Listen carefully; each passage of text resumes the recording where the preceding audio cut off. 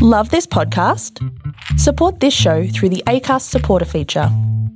It's up to you how much you give, and there's no regular commitment. Just hit the link in the show description to support now. Millions of people have lost weight with personalized plans from Noom. Like Evan, who can't stand salads and still lost 50 pounds.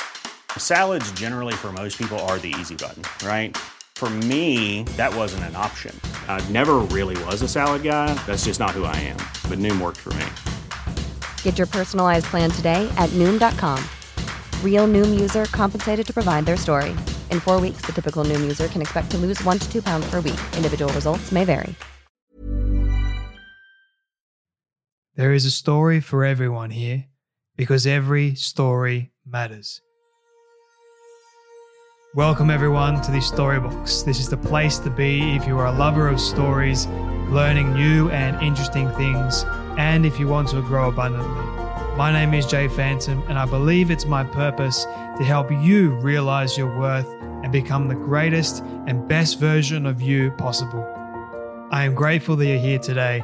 Now let's journey into the Storybox together and hear more about whose story will be unboxed today.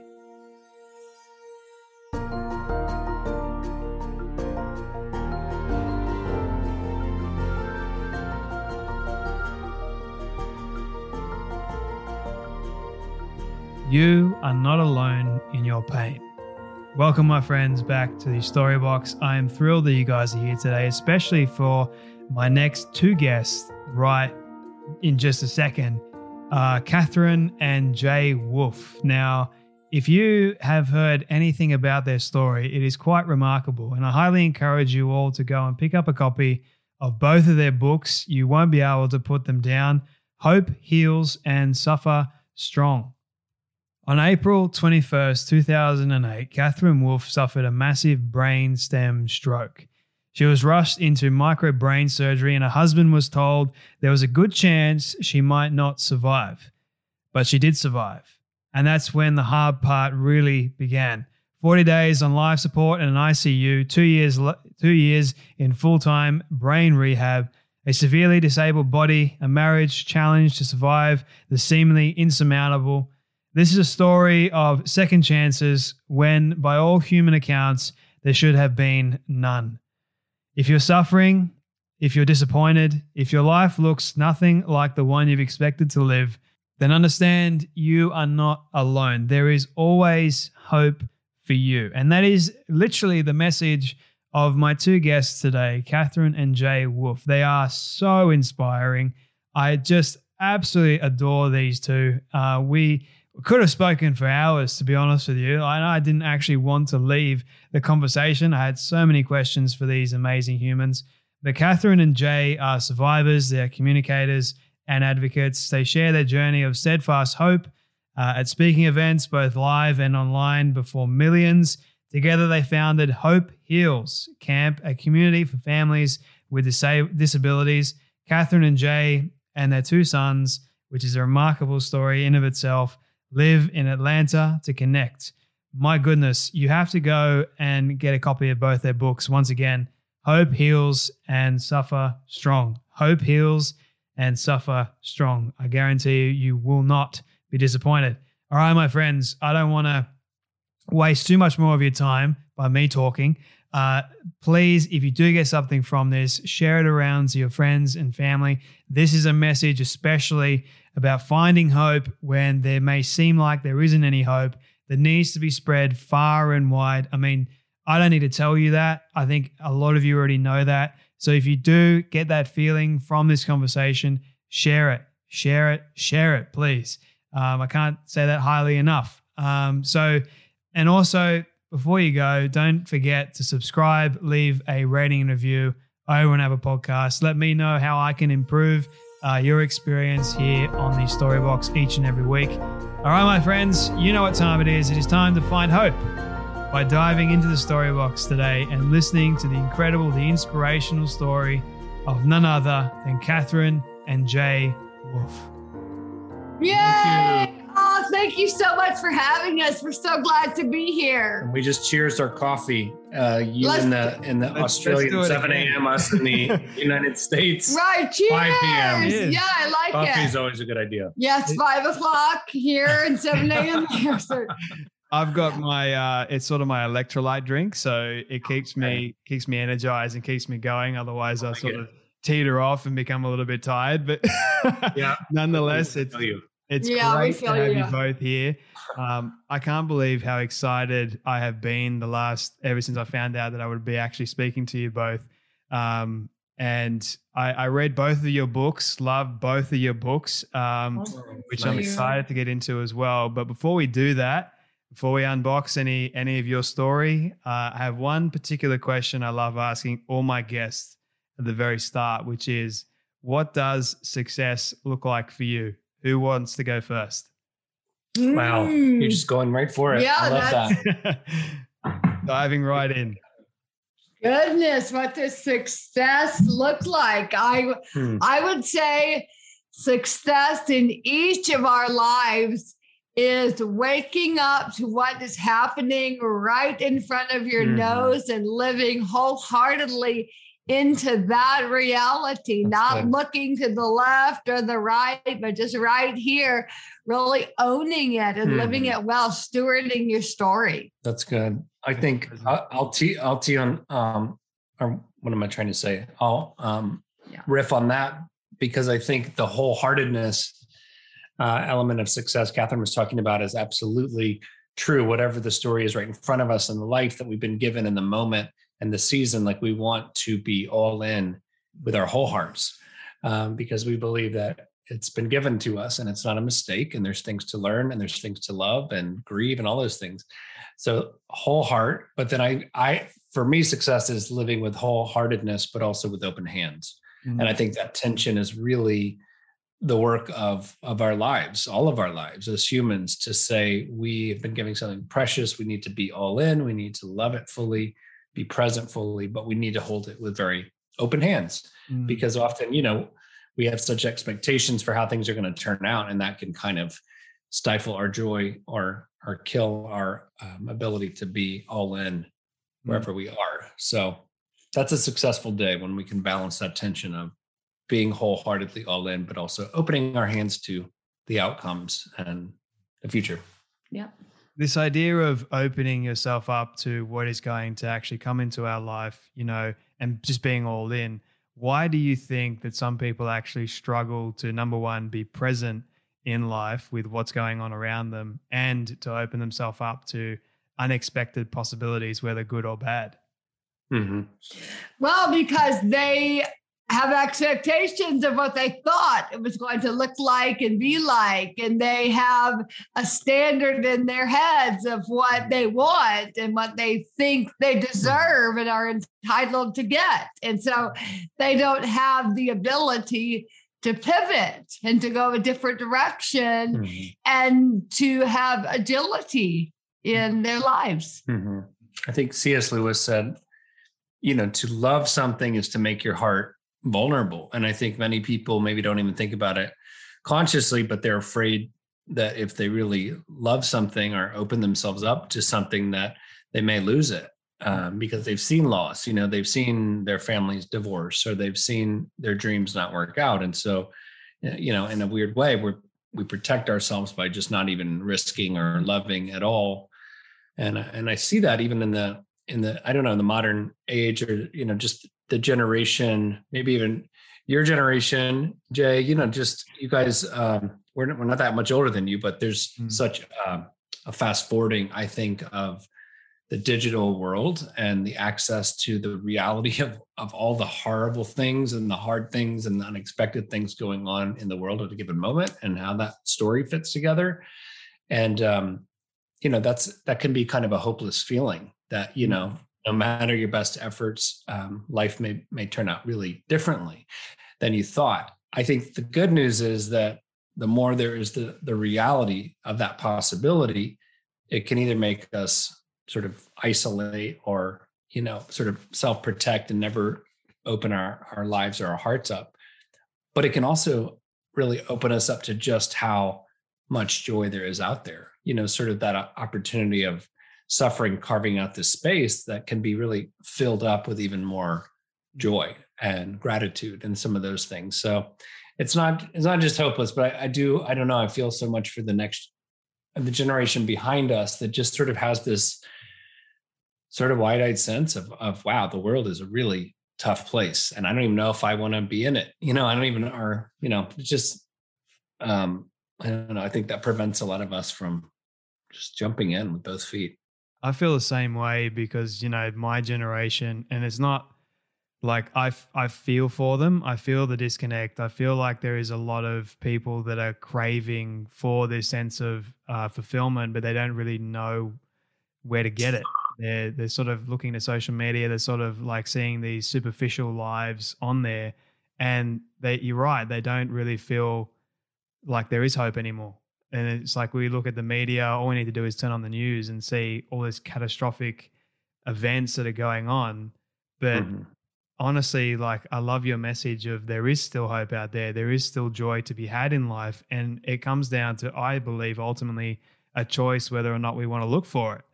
And that's one of the reasons why I love your stories, because you guys have suffered loss. You've suffered a ton of grief. You've suffered seemingly hopeless situations, but you've been able to, I guess you could say, come back to the best part of life and turn it all around. So I wanted to give people a bit of context into your story right now. So Katherine, you suffered a pretty life-threatening stroke. So can you share the story and the journey behind that? Absolutely. As a 26-year-old newlywed, just out of the newlywed phase, I guess, with a 6-month-old baby in the next room taking a nap, I suffered a massive brainstem stroke and very nearly died out of absolutely nowhere. I had no symptoms, no warning, no medical history, no family history, nothing. And I had what's called an AVM, an arterial venous malformation, and it ruptured. That's an incorrectly formed collection of blood vessels that was in my brainstem.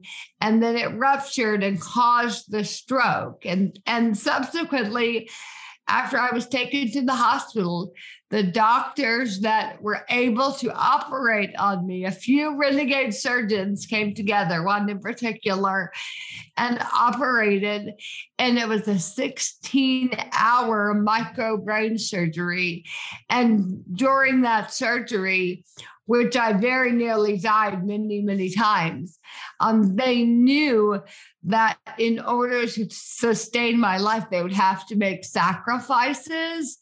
And it was very possible that many, many things could have happened. I could have never woken up afterwards. I could never have breathed on my own. But I did those things and many, many more, but I'm still very disabled today. I cannot walk on my own. I cannot drive a car. Obviously, my face is paralyzed and my hand doesn't work. And I'm deaf in one ear. I'm blind in one eye, just about, have double vision and many, many health problems. But obviously, I'm here. I lived through the surgery and they were able to remove the AVM. And basically, I am living a second chance at life. Mm-hmm. And I believe so deeply that if you have a pulse, you have a purpose. Mm-hmm. And I know for sure that I wouldn't be here if I wasn't supposed to be here. Mm-hmm. So I know that even in this altered state, that I'm here for a reason. Mm-hmm. So can you tell me, when you did have the stroke, were you conscious at all with what was going on? Not once I got to the hospital. I lost consciousness after we left our apartment, but I was conscious for about the first 10 minutes. Wow. So Jay, what was going on in your mind as Katherine was going through this stroke? So I, at that time, was at law school. We were living on campus at the law school called Pepperdine, which is in Malibu, California, in Los Angeles. And that's where we had moved away from our family and where we had grown up in the southeast part of the US, so 2,500 miles away, to just have an adventure, and we had a baby and everything was just right, in front of us, all this wonderful life. And I was about to graduate literally in 3 weeks. And we were going to go on, to a new season of life. And it was just a super exciting time. And you really just, you're young. We were 26 and just assume, what's going to be next in your life. And so I was literally, I should not have been home at the time that it happened. As Katherine said, our baby was taking a nap. She was making some food in the kitchen. And I had really procrastinated for one of my final papers. And so I came back and I said, we always joke, like procrastination saved her life really in many ways. And so, it's not always bad. But I come home for a short little window of about 45 minutes, kind of at my lunch break, to come finish up a presentation on, online. And during that time, she called out from the other room and said she didn't know what was happening to her, but she felt very strange. And she started falling to the floor and then throwing up, and she couldn't walk, or everything went numb. So, it's just like life is going normally in an ordinary day. And then it turns extraordinary very quickly. And it was head spinning, to say the least. So they came and took her via ambulance to the hospital. And, I growing up, I was the son of a pastor. I still am. And I knew bad things happen sometimes, children die and things work out really differently than we would think. And so at the same token, you just never thought it would still happen to you. You know what I mean? I think we all disassociate in that way. And so as I went to the hospital, there was this reality setting in that, wow, maybe today is the day that you're going to fully understand what the hard and worst parts of life look like. And so I kind of, it was shocking, but I kind of realized she could die. And it was just as crazy as it was, that was possible. And so anyway, the long story short is that she got, just happened to get taken to literally the number 3 hospital in the whole country, the best hospital in the entire West, which is UCLA, which is a big, the teaching hospital. And they do all the hardest cases and some of those things. And the doctor on call just happened to be very specialized in really exactly her issues with the bleeding in her brain and those things. And yet he still didn't know if he could actually even do anything for her. She might have already been too far gone. And it was the biggest AVM he had seen. And it was the worst case scenario, pretty much. It was, her brain was being squeezed down into her spine because of the pressure, and so on and on. It was just, everything was sort of stacked against her.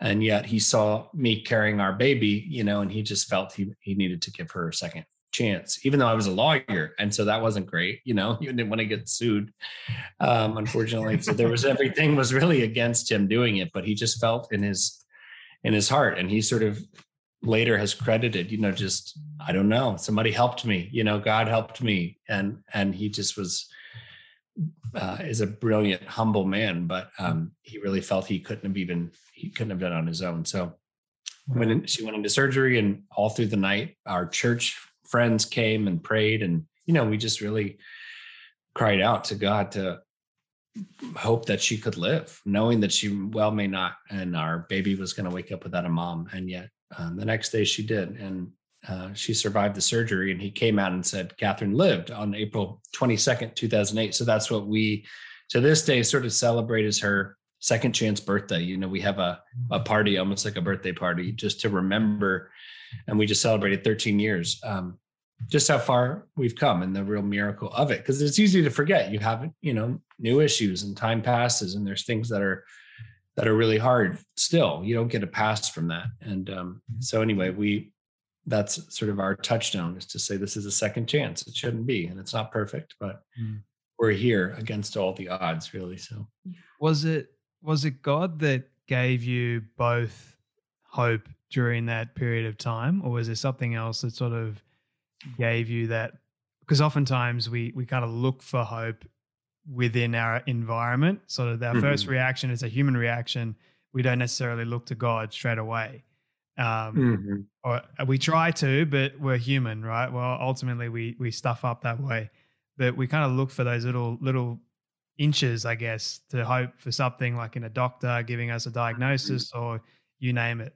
So what kind of kept you guys hoping that Katherine would survive? And even for you, Katherine, when you woke up, did you have hope that you would get better?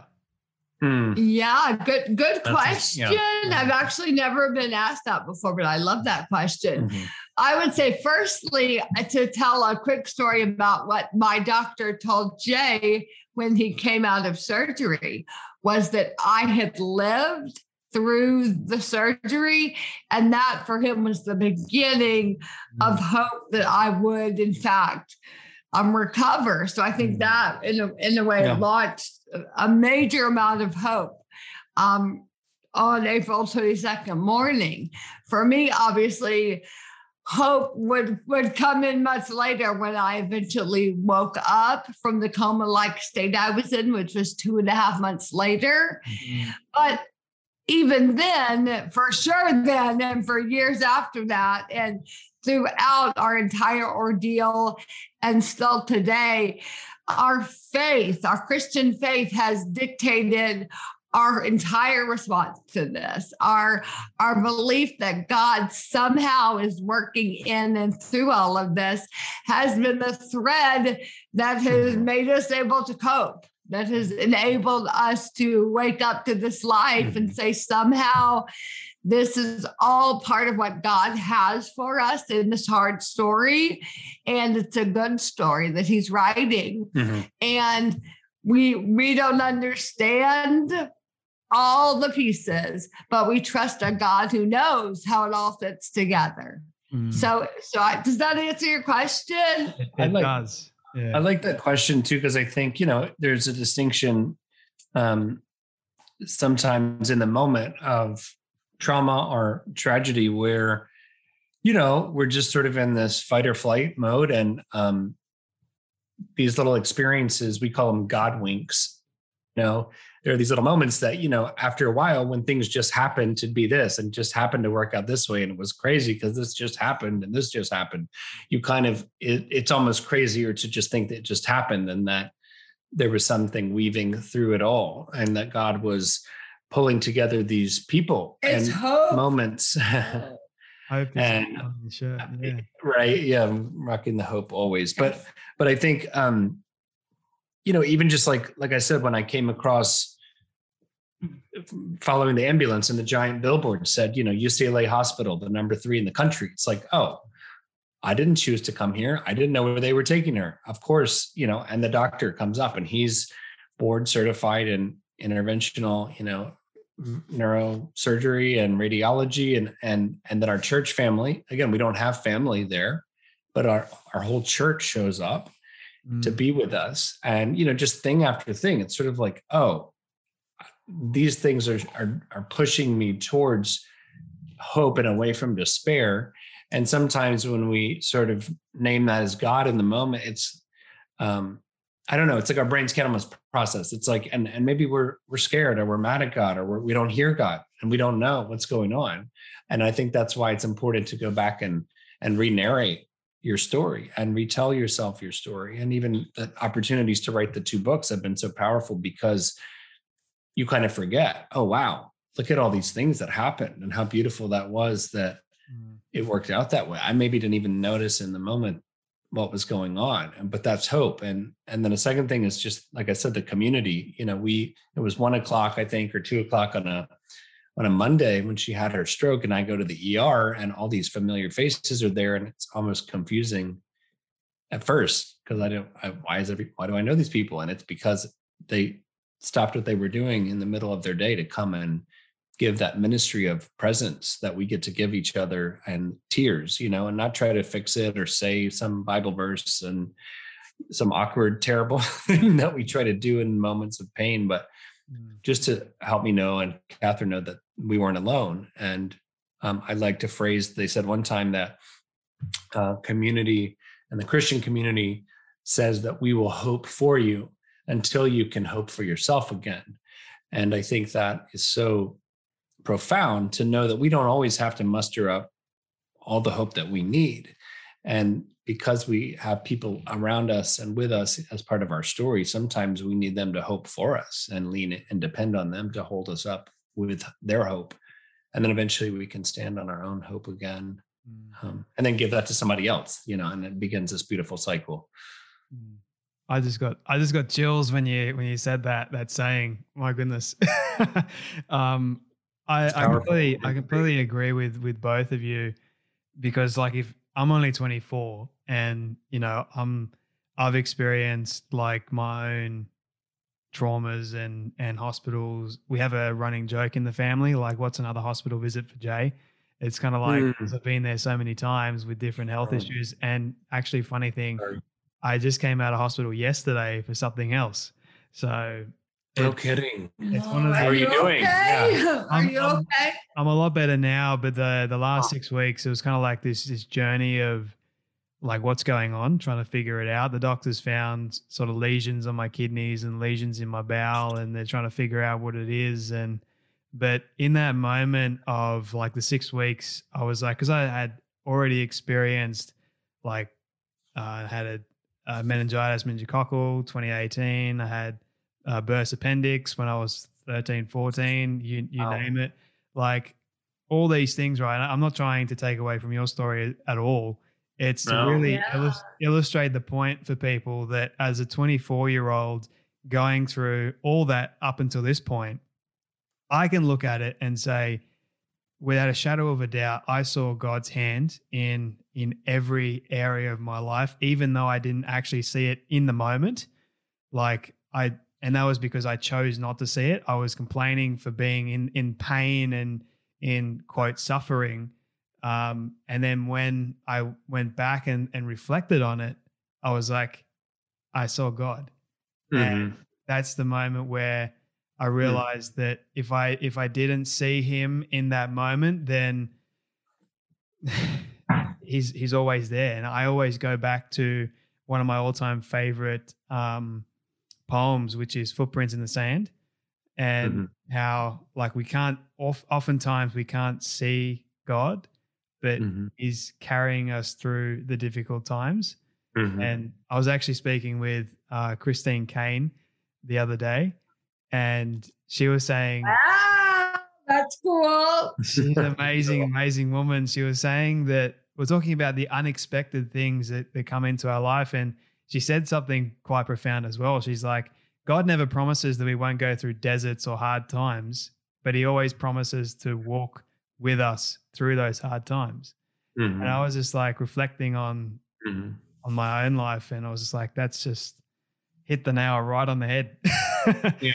That's so good. Yeah. And that's the hope too. I mean, sometimes we're not able to fully feel God's presence in the midst of our pain. We're hurting too much, or we're distracted, or we don't even want to. Sometimes I think the love of God in all of its fullness is almost too much for us to bear. Talking about the, sort of the self-protection that we had talked about earlier. I think when we recognize just how far God's love will come for us as far as we can go away from it, as in much pain as we can be, that's an overwhelming reality, sometimes almost too much to bear. And so I think, for us, we continue to lean into that reality too, that just because we don't hear God, maybe God's silent, that doesn't mean he's abandoned us. And I think so often that abandonment narrative is deep in all of our human fears, that, if everybody knew all that I've done or who I am or whatever, they would leave me, and we think that about God too. Oh, I messed up again, or I'm too far gone.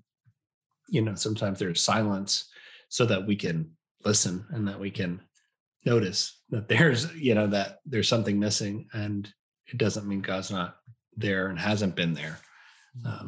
And I think when we believe that, then we're not so afraid, in the different things that come up and the different pain that we face. So again, that's hope. That's another just definition of hope, like knowing that God hasn't abandoned us no matter the circumstance.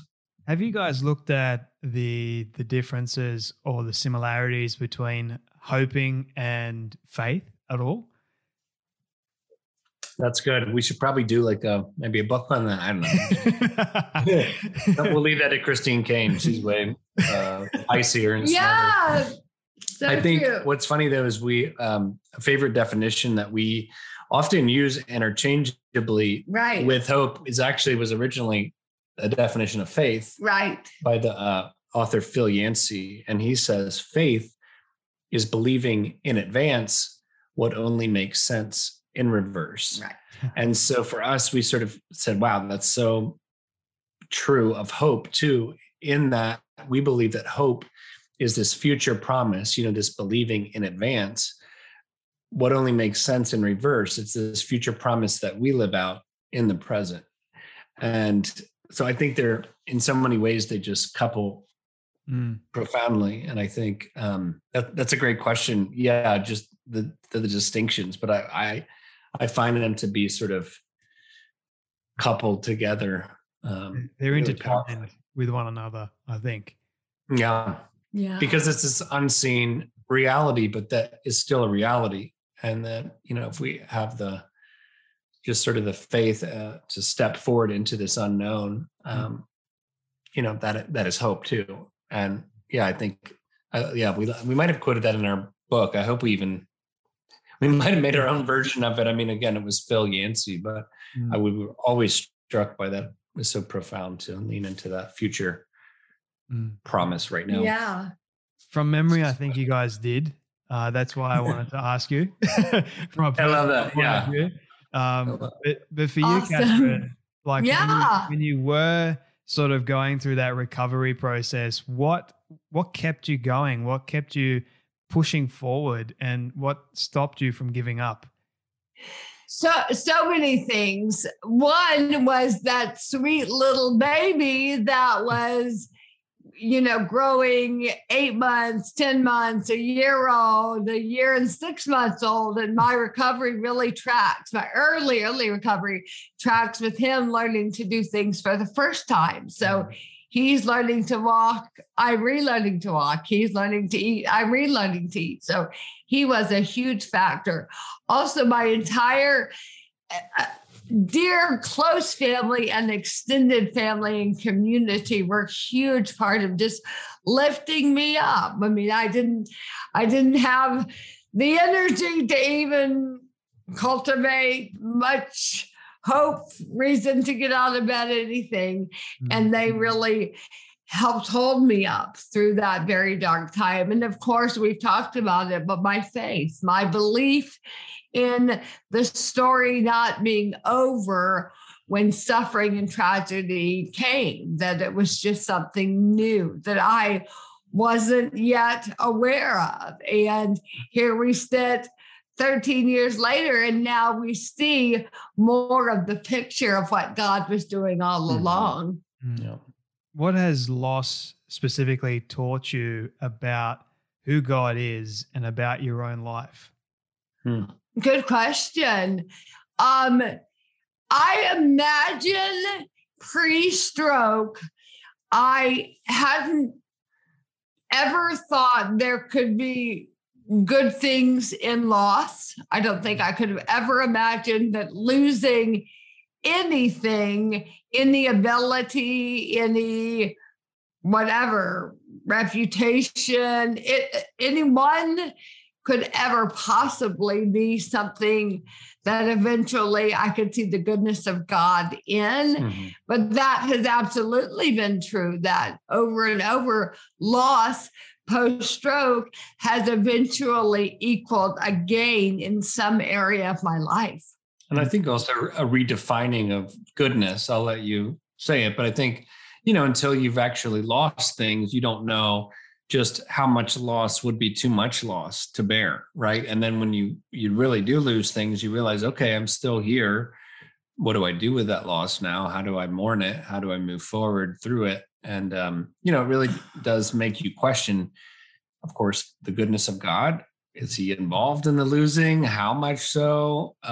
Just how that all combines, and certainly brings more questions than answers. But I think we heard a beautiful quote. Katherine tells it beautifully of Yeah, we have theologian from a long time ago, redefining goodness. We have a dear friend who's a beautiful musician and just incredible lyric composer. Her name is Sarah Groves, and she lives in Minneapolis, Minnesota. And she wrote a beautiful song called Open My Hands. And the opening of the song says, I believe in a blessing I don't understand. I've seen rain fall on the wicked and the just.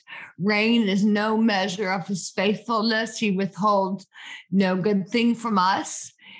And I can remember hearing her play that song at the conference I was speaking at. And I immediately, after the song was over, rushed over to her and said, tell me how you got there. How did you discover that insight? And she said in her study, she came upon a theologian in the 1600s named Sir Richard Baker, who beautifully wrote, based on Psalm 84:11, that no good thing does he withhold, that the good things of God, the truly best things of God, are not physical things at all, but in fact, they are the peace of conscience, joy in the Holy Spirit, the fruition of his presence in this life, and the assurance of his face in the next. Of these things, we can know God will never withhold, because honestly, they're untouchable. They can never be taken away from us because they aren't things in this physical world. Say him again, I think. Okay, just to say him again. One more time for the back. Peace of conscience, joy in the Holy Spirit, the fruition of presence in this life, and the assurance of his face in the next. And that is our deep comfort, is that the truly good things of God can never be taken. That is a beautiful, wow. I'm smiling. If people can actually like watch the video, I'm smiling because it's like this hits home for me a lot. Good. I hope so. Me too. Thank you for sharing that. A couple more questions for you both, if you don't mind, because I know it is absolutely getting late. You speak a lot about redefining quite a few things in your book, Suffer Strong. So what does it mean to redefine suffering in the first place? And then I'll start with that question, and I might ask a follow-on because I don't want to overload you. Yeah, that's smart not to overload us. I think we got a lot to say, clearly. Redefining for us is the way forward. I think we can't change the circumstances. We can't even pray them away. We all sort of know that if we've lived long enough. But what we can change is how we think about them. And we can change how we redefine the narrative that's being played out in our head every day about our life and our story, and re-narrate the world to ourselves. And that gives us some sense of agency and also empowers us to continue living it, no matter what happens, that we can say, you know what, I redefine that loss is not the end, that actually, you know what, the things that can never be taken away are the best things deeply. And I'm saying that, and I want to actually live it and believe it. And I don't want to act like that's a simple process, to say that those things of God that never can be taken away are the best things. That's a profound statement, but it's also hard in the face of losing things that are precious to you. And so there's this, opportunity to redefine the world. It's a reorienting of your life, and it often feels like you're upside down. Your life has been upended, right? But we believe in that upended space, we can see this upside down kingdom of God. And, it changes everything. We believe that that's been a great gift to suffer at a young age, because it sort of informs how we live the rest of our life. God willing, we've got a few more years on this earth. So we want to live them well, and we want to live them with that upside down kingdom in mind. How about for you, Katherine? Oh, goodness. Say the question again. I'll say whatever comes out first. So how have you been able to redefine suffering in your life? I think when I recognized that suffering was not the end of my story, but actually suffering was the way forward in a new story, I think that redefined everything for me, that I was able to recognize. I think even just identifying that it's a story. Yeah. I don't even think I understood that pre-stroke. I just saw my life as my life, my one shot, my moment, rather than this is a story God is writing, and there are chapters in this story. And some chapters, seasons, there is tremendous suffering, and others there is tremendous joy, and those are commingled in the story of my life. And I think I had to redefine that one for sure. And then it's part of a bigger story too. For sure. What do you love the most about your story, Katherine?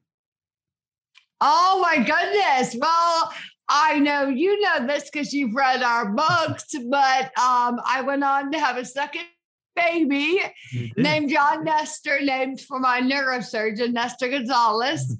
And that would be a pretty cool part of my story that I love, is that I get to be a mommy again to a new baby. And should I keep going, or that's one of the top? Yeah, I love that. I think, all those the full circle moments, you say we'll see the goodness of God in the land of the living. And like those chances to really see the full circle arc of the story are the best, most redemptive moments and parts. And we're grateful anytime we see that full circle happen, including having new life where there should only be death, is sort of the ultimate thread through the whole story. The story of the gospel and our story. And your second son, his name actually is a pretty special story in of itself. Now, if people want to hear that, I'll just plug the Johnson twins, A Love Like This podcast here for them, so they can go and listen to that episode, because I loved it. It was and once again, this is a profound conversation in of itself. That was a profound meaning behind how you actually got to naming your second child. So it gave me, like, I was driving in the car, and when I heard it, I had this massive smile on my face. I was like, that is so cool. I wish I had a story about me being named Jared or Jay. I know. I don't either. Neither do you, I guess. No, I love that, Jay. It's very special. But one of the questions I do want to ask you is, do you have a favorite story in the Bible at all? Oh, wow. Sure. What's my very favorite story in the Bible? I've always really loved the story of Joseph's brothers selling him into slavery. And then through that terrible, terrible suffering, he ends up in this tremendous position of power. And I think I've always been drawn to that reversal, that what looked like the very worst was happening turned out to be how he really was able to save the day in every sense of the word. Goodness. He was able to then not only forgive his brothers, but take care of that family when there was a famine. And that may be my favorite. However, I'm loyal, as you'll hear on the Johnson Girls podcast, to John 9:3. That's what I was going to say. Right. Sorry. Do you want me to say it? No, John 9:3, where someone asked Jesus why the man was born blind. And Jesus says, so that the works of God might be displayed in him. And we just love that idea so much. It sort of perfectly wraps up everything that we have been saying. It's like, we may not understand God's workings, but he is working, and it is powerful nonetheless. How about for you, Jay? That's right. She took my answer. Yeah, I took it. I think I was thinking of that story too, because of the name of our youngest son, John, but also our work with people with disabilities. And I think so often, again, in the economy of just value and the way the world and the culture says what is uplifted and what's most important,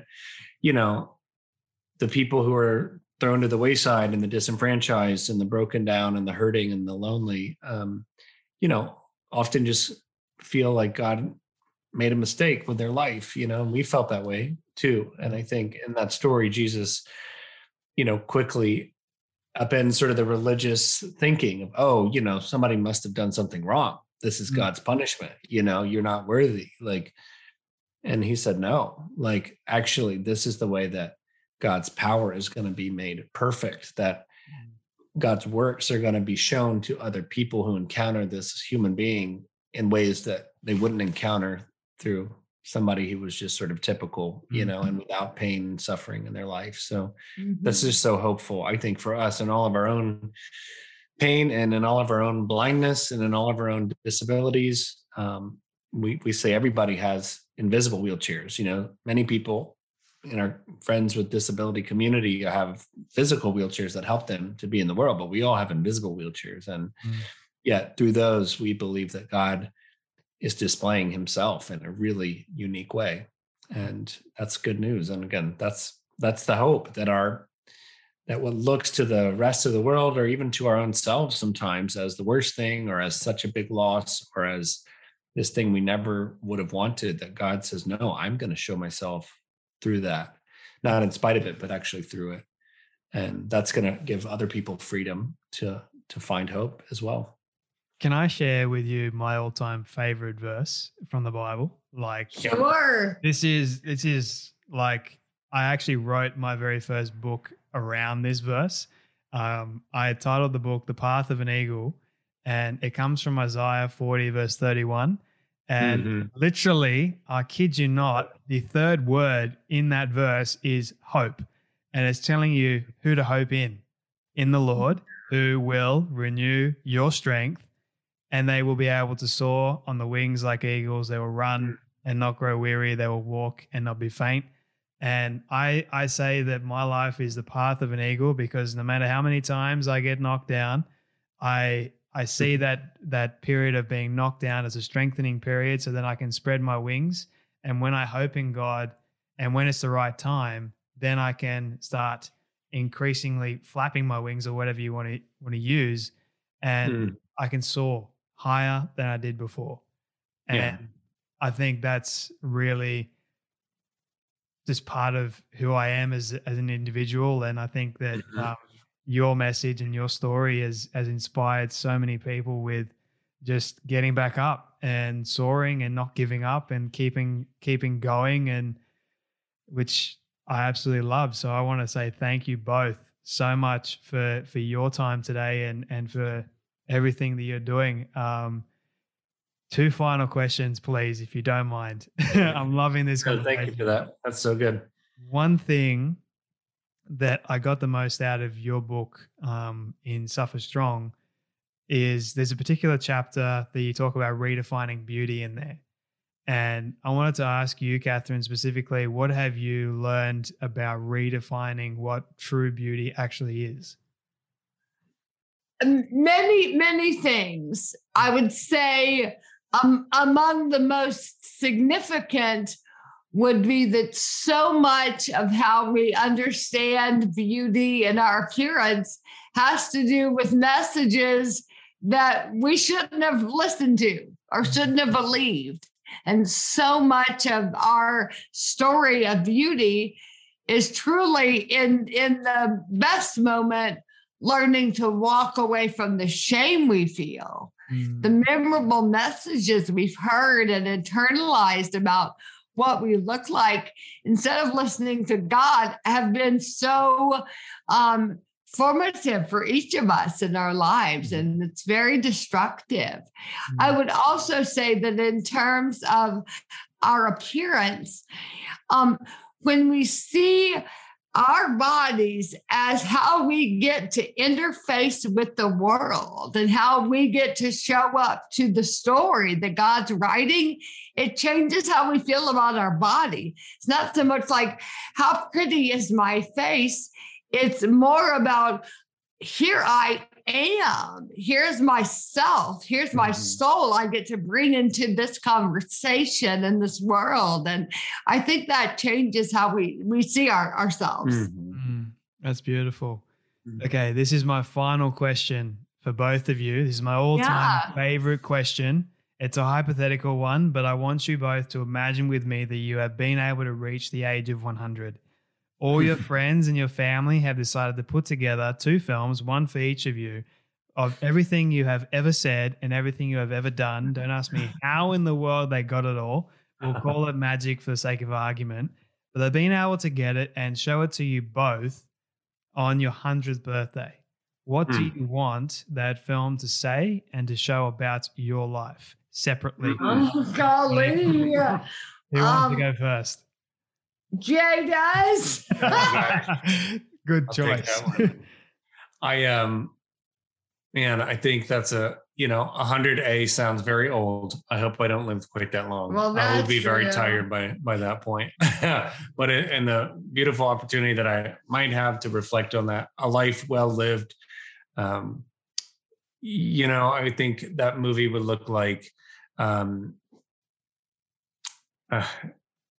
hope some level of self-sacrifice, some showing up even when I didn't want to.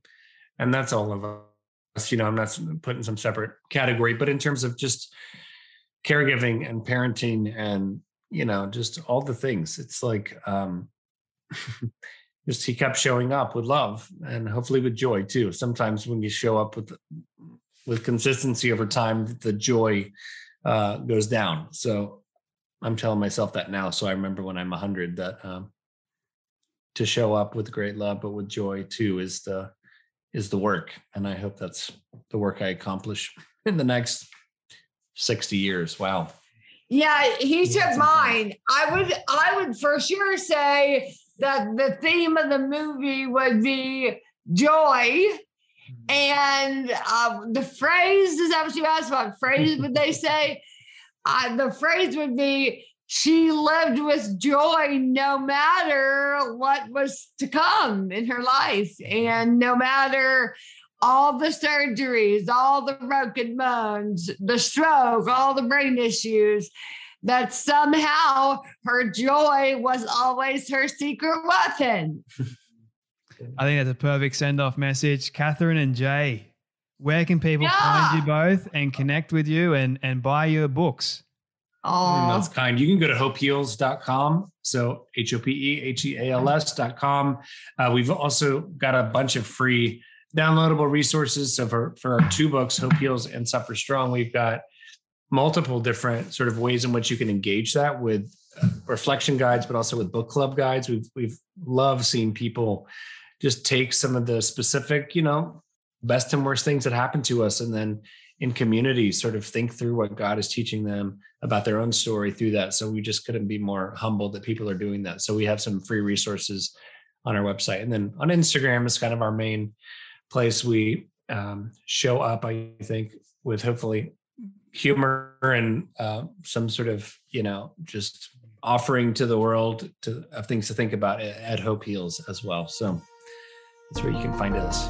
Well, I'll make sure that's all in the show notes below, but thank you both so much for being guests today and sharing your stories on the Storybox podcast. Oh, we love getting to talk to you, Jay. I really don't like this part because it means that sadly we have come to an end of yet another story. I just want to say thank you to all of you for tuning in and listening to our guests today. It is my prayer that you would have felt inspired, motivated, challenged in some way, and that you would have learned something new as well. If you would like to hear more amazing stories like this one, you can do so now by searching up the Storybox on all podcast platforms. It is that easy. And if you did get something from today's guest, please do share it around with your friend or family member who you feel could benefit from hearing today's story. And before you go, I greatly appreciate it if you could spend 30 seconds leaving a rating review over on Apple Podcasts. It goes a long way to reaching more people and building this community of the Storybox.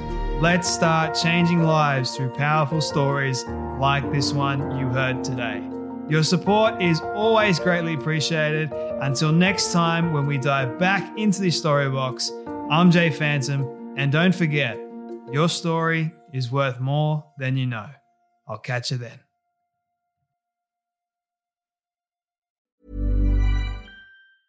Mom deserves the best, and there's no better place to shop for Mother's Day than Whole Foods Market. They're your destination for unbeatable savings, from premium gifts to show-stopping flowers and irresistible desserts. Start by saving 33% with Prime on all body care and candles. Then get a 15-stem bunch of tulips for just $9.99 each with Prime. Round out Mom's menu with festive rosé, irresistible berry chantilly cake, and more special treats. Come celebrate Mother's Day at Whole Foods Market.